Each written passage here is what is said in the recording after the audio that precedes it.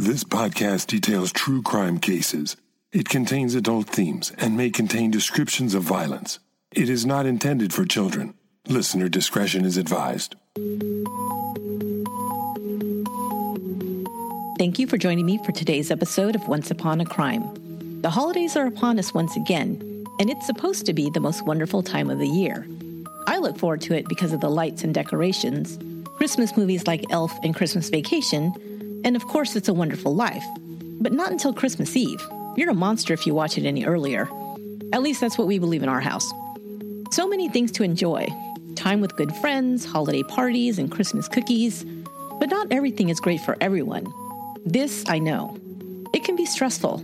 You spend more money, you have to fight the crowds at the shopping malls, you sometimes spend time with annoying relatives. I get it. But I hope that this year, you will enjoy the holiday season. So in keeping with that goal, I'm going to do something a little different for this month's episodes. Don't worry, it will still be all about true crime, and I've still got some crazy stories lined up for you.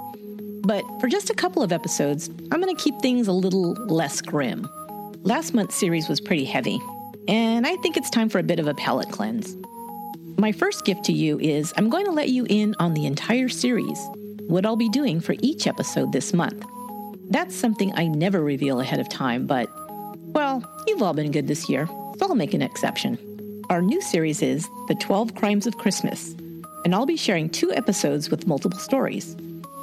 First up, I'll share with you the crazy phenomenon that happens each year when Santa Claus himself turns to crime. The second episode will cover holiday hijinks, everything from Black Friday sale stampedes to Grinchy burglars and more. Finally, I'll cover a much-requested case, the disappearance of Laci Peterson on Christmas Eve, and the subsequent arrest of her husband Scott for her murder.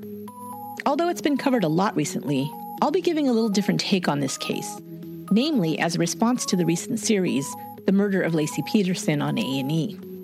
I'll also have a special guest co-host for that episode, so it will be something completely different for Once Upon a Crime. I hope you're looking forward to it as much as I am. So grab some eggnog, a plate of holiday cookies, or whatever gets you in the holiday mood, and let's get started with Chapter 1, Very Bad Santas.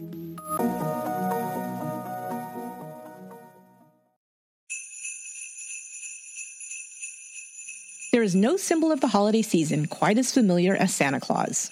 The jolly-bearded man with the snow-white hair, red suit and hat, and always wearing a big black belt and boots. We see him everywhere.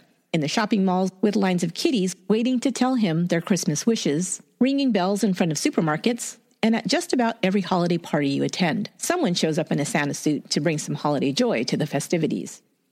But every year, I hate to tell you, Santas turn bad. No one really knows how or why. Perhaps the stress of delivering all those gifts around the world caused the old man to crack. Or maybe he just had too much rum in his eggnog. All I can tell you is that over the years, there have been some very bad Santas. The worst of the worst has to be Bruce Pardo. I'll tell you a summary of this case.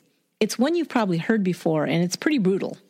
I may cover the entire case in another holiday series in the future. On Christmas Eve 2008, Bruce Pardo knocked on the door of his ex-in-laws in the city of Covina, California, a suburb of Los Angeles. His divorce from his wife Sylvia was finalized a week before Christmas. Pardo came dressed in a Santa suit and had a gift-wrapped package in his hands. An 8-year-old relative of Sylvia Pardo's came to the door. He drew a weapon and fired first at the child, hitting her, and then continued firing into the home, hitting several people. He then drew from the package a homemade flamethrower, using it to set the home on fire. He then fled. 8 people were killed, including Pardo's ex-wife and her parents. 3 others were severely injured. Pardo was found dead the following day of a self-inflicted gunshot wound.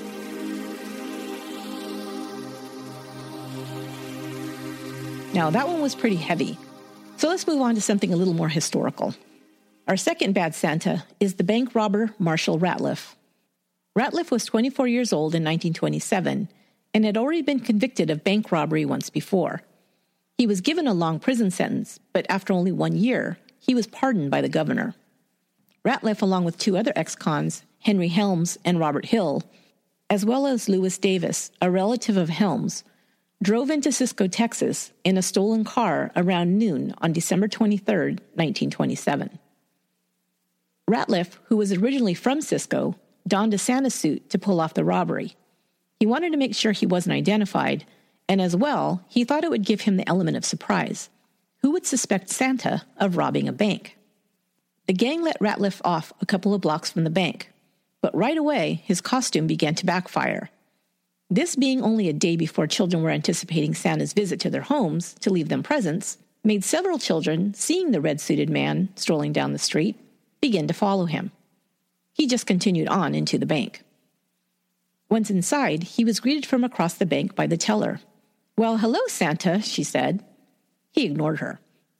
Approaching the teller's window, she greeted him again. He still did not respond. He was soon joined inside by his 3 accomplices, at which time they each drew their guns and announced that the bank was being held up. Ratliff began grabbing money from the tills and forced an employee to open the vault. A woman and her daughter walked into the bank just as the holdup was beginning.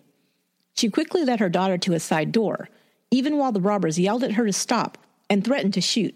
She emerged into an alley and yelled for help, letting everyone know that the bank was being robbed.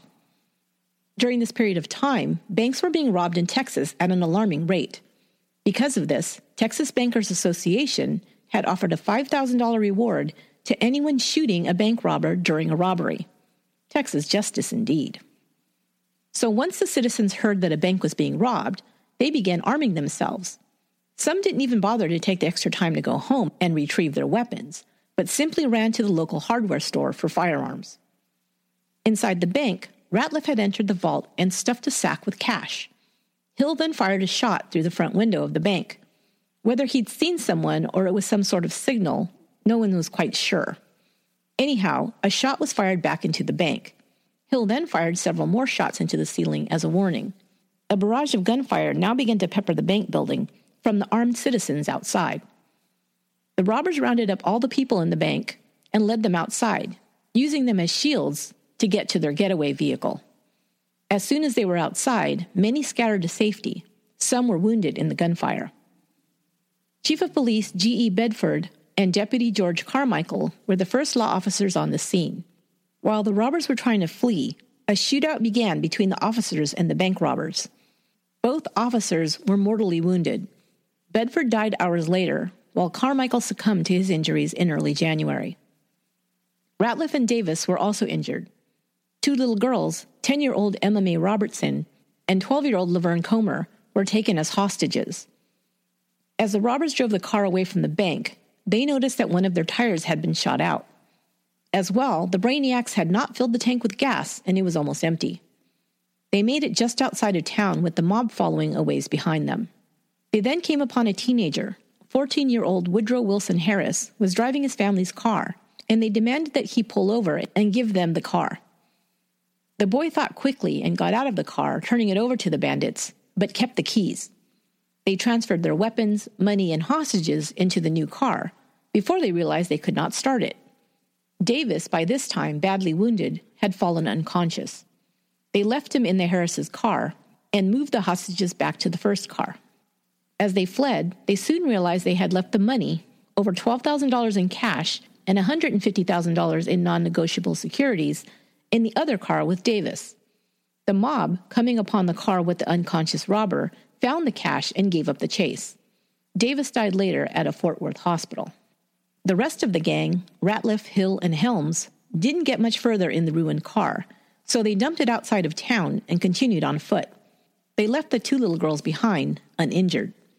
They were able to elude authorities until the morning, at which time they stole another car, but wrecked that one about 15 miles away outside of Putnam. They commandeered another vehicle, taking the owner, Carl Wiley, hostage. After 24 hours, they gave Wiley back his car and let him go, stealing a different car before continuing on. An all-points bulletin had been put out for the wounded bandits. They had no food, the temperatures were freezing, and Ratliff was badly injured. They made it about 75 miles north when they were ambushed by the sheriff of Young County and Texas Ranger Cy Bradford in South Bend. A firefight with the lawmen ensued, and Ratliff was hit once more. Helms and Hill were wounded, but escaped into the nearby woods. A manhunt began, and the 2 final men were captured as they entered Graham, about 10 miles away. They were taken into custody without further incident. Robert Hill pled guilty to armed robbery and was sentenced to 99 years. He successfully escaped from prison 3 times, but was captured each time. After that, he followed prison rules and was granted parole in the 1940s. He lived out his life without committing any further crimes. Henry Helms was identified as the one who had shot and killed the 2 lawmen. He was given the death sentence, and his sentence was carried out in the electric chair on September 6, 1929. Marshall Ratliff was convicted of armed robbery and sentenced to 99 years. 2 months later, he was tried and also convicted for the deaths of Chief Bedford and Deputy Carmichael. He first appealed this case, saying he had not fired on the officers, but it was denied. He then launched an insanity plea. His mother even filed to have him committed as a lunatic, or that day's definition of legal insanity. The judge extradited Ratliff to be tried in Eastland County for stealing the Harris's car. Once in the jail at Eastland County, he began trying to prove to his jailers, Pat Kilbourne and Thomas Jones, that he was insane. He pretended to be suffering from a hysterical paralysis, requiring them to feed and bathe him and take him to the toilet. Ratliff was able to grab one of the jailer's weapons during an escape attempt in November. He shot and killed Jones and fought Kilbourne before he was finally subdued by being beaten to unconsciousness. Ratliff was then returned to his cell. By that night, hearing about the escape attempt and the murder of the officer, the townspeople, over 1,000 strong, demanded for the murderer to be handed over to them. When Kilbourne refused to do so, they broke into the jail and dragged Ratliff out. They tied his hands and feet and strung him up on the nearest available makeshift gallows, a nearby power pole. There he was hung by the neck and died. No one was ever charged with lynching Marshall Ratliff. He was buried by his family in Olivet Cemetery in Fort Worth. The Santa Claus Bank robbery of 1927 is still talked about by the old-timers in Cisco.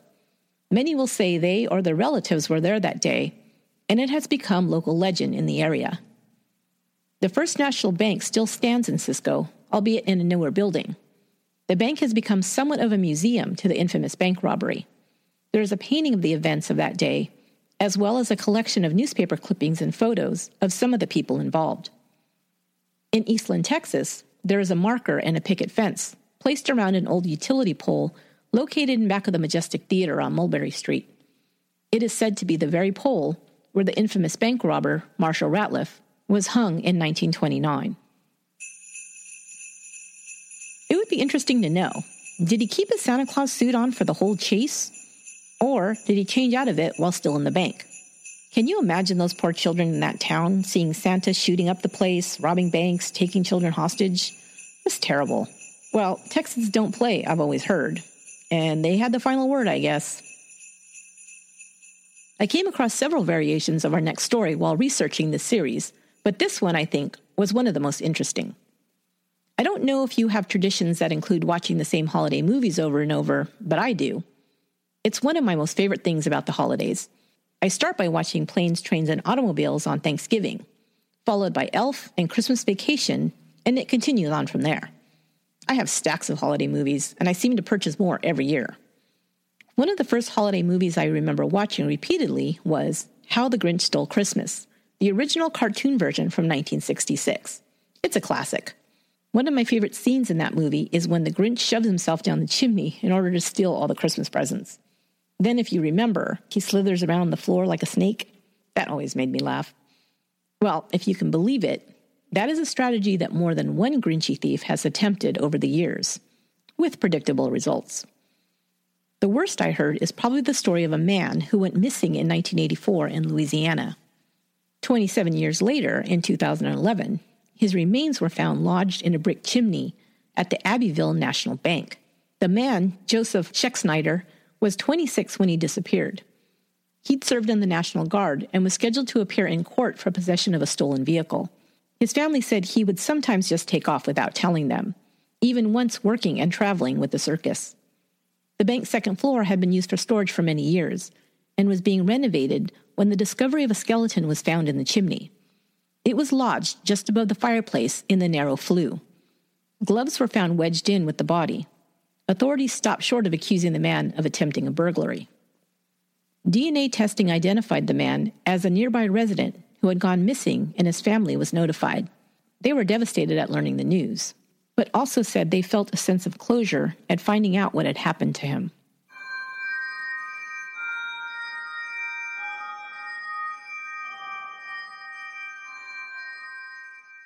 Okay, that one was a bit grim, but here's one that's a bit more fun, and a few other stories I think will give you a chuckle. A man was stuck for 3 hours in a Seward Park, Washington home's chimney after he got stuck trying to burglarize the house by way of the chimney. 23-year-old Sean Chanel was quickly dubbed by the media as the Santa Claus burglar. Jonathan Tran, the home's owner, received a call while playing golf in February of 2010. Police then reported that a man was stuck in his chimney. "I just started laughing," Tran said. "It's unfortunate, but that's karma."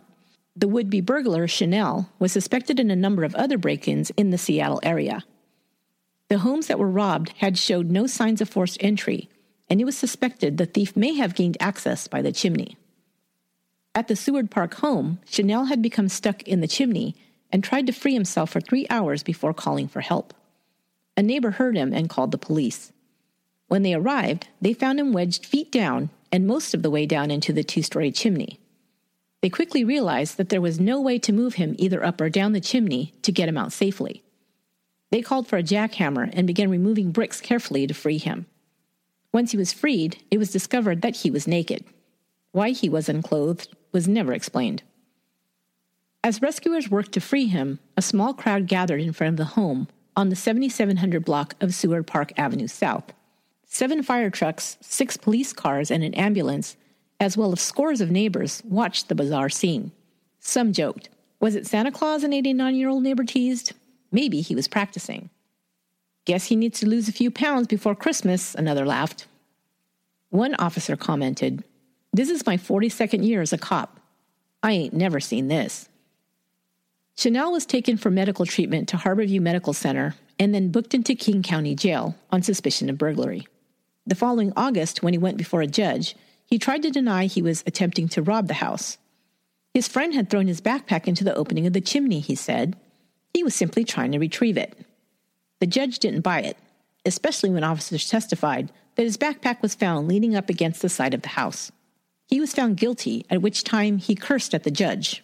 Then, he inexplicably asked the judge to give him 2 years for his crime. She sentenced him to 17 months in jail. So you'd think if you got caught committing a crime in such a dangerous, bizarre, and embarrassing way, you'd be done with a life of crime, right? Well, you can call Mr. Chanel many things besides the Santa Claus burglar of Seattle, but you can't call him a quitter. He must have been released from his sentence early because 9 months later, in August 2010, he was arrested again. This time, Kirkland police arrived at a home on State Street South at the request of a tenant. He had found a woman standing in the driveway. She was acting nervous and kept looking towards the back of the house. When he asked what she was doing, she asked for directions to the bus stop. The resident then saw a man getting into an unfamiliar vehicle that was backed up to the back of the house. He took off at a high rate of speed, nearly hitting the tenant and the woman as he fled. The woman yelled after the car, "Where are you going?" and ran off. The tenant then noticed that the homeowner's portable generator was gone. Soon after, the vehicle was spotted and pulled over. Sean Chanel and Arlene Corpus were inside. Chanel was also found with marijuana and driving under a suspended license. Corpus, it was discovered, had been recently released from jail for trafficking stolen property. She also had 6 previous felony convictions. Chanel was booked for the stolen generator and reckless driving. Apparently, all Chanel learned from being caught for these petty crimes was to move on to bigger crimes. In January of this year, 2017, Chanel was found to be working as a member of the prolific burglary ring, the Rock Smash Burglary Crew. He was arrested, along with crew ringleader Joseph Sims, accused of stealing around $3 million worth of cash, jewelry, and luxury handbags from more than 100 high-end residences in Seattle, Bellevue, Medina, Clyde Hill, and Kirkland. One of the homes they robbed in Clyde Hill belonged to Mariners pitcher Felix Hernandez. From his home alone, jewelry valued at $1.2 million was taken. Both men were wearing some of the stolen jewelry when they were arrested. Chanel was wearing Hernandez's 18-karat gold watch, worth $35,000. Hernandez's nickname, King Felix, was clearly inscribed on the face of the watch. All of the most recent break-ins had occurred around the holidays, 4 of them on New Year's Eve. It was not mentioned whether his crew was aware of his Santa Claus burglar status before hiring him.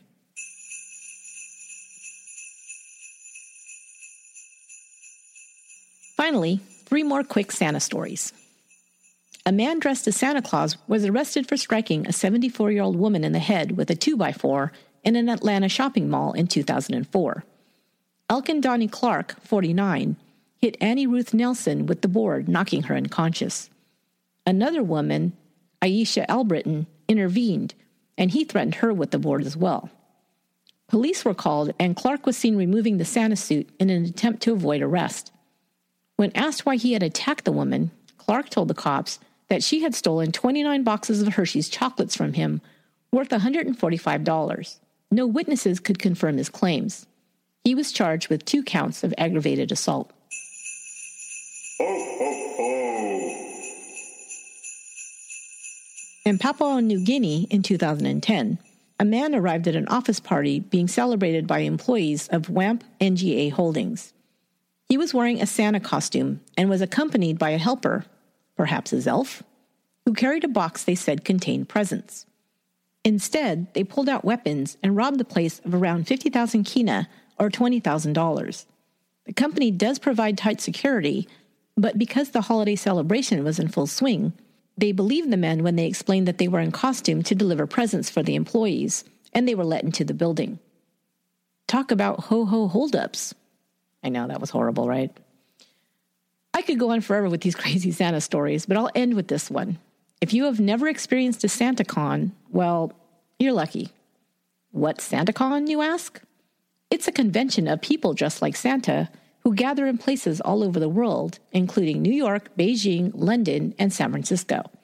Hundreds of Santa Clauses show up to a central location and then run around doing various activities, from parades to bar crawls to fun runs or whatever.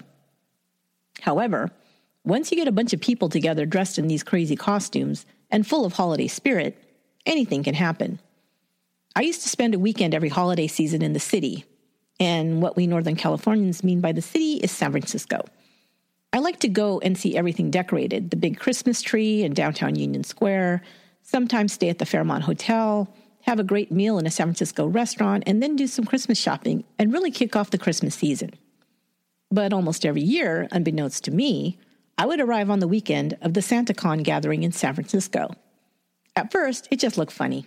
All these adults, mostly in Santa Claus, Mrs. Claus, and elf costumes running around the streets. But it could get pretty drunk and rowdy too, I noticed. So this next news item came as no surprise to me. One newspaper article called this one of the weirdest instances of Santa-related crime. It happened in 2010 at a mall in Dayton, Ohio, during the city's SantaCon festivities. Apparently, many of the participants were partying North Pole style, and things started to spin out of control. Revelers became more obnoxious by the hour.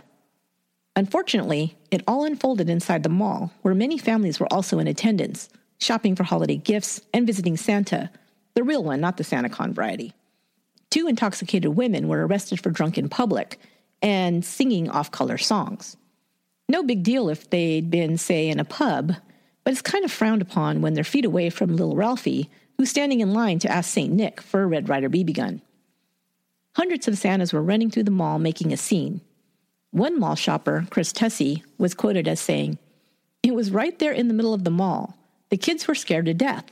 They're arresting Santa Claus. Cops were everywhere. Santas were running everywhere with their hats. It was one of the craziest things I've ever seen in my life." Tussey did, however, manage to get a cell phone video of the raunchy carol singing and the arrest of the female Clauses. If that sounds like your cup of tea, I'm sure you can find a gathering near you. Just go to santacon.info. As for me, I'll be home watching Elf. That will do it for this episode of Once Upon a Crime, but I'll be back next week with some more holiday-related true crime stories. I hope you'll join me then. Once Upon a Crime is written, produced, and edited by me, Esther Ludlow. You can follow the podcast on Twitter @UponACrime and Facebook and Instagram at Once Upon a Crime Pod. Until next time, be good to one another.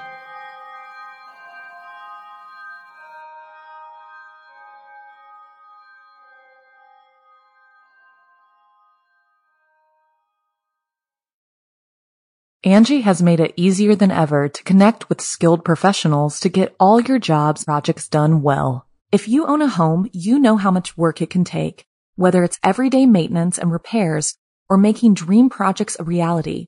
It can be hard just to know where to start, but now all you need to do is Angie that and find a skilled local pro who will deliver the quality and expertise you need.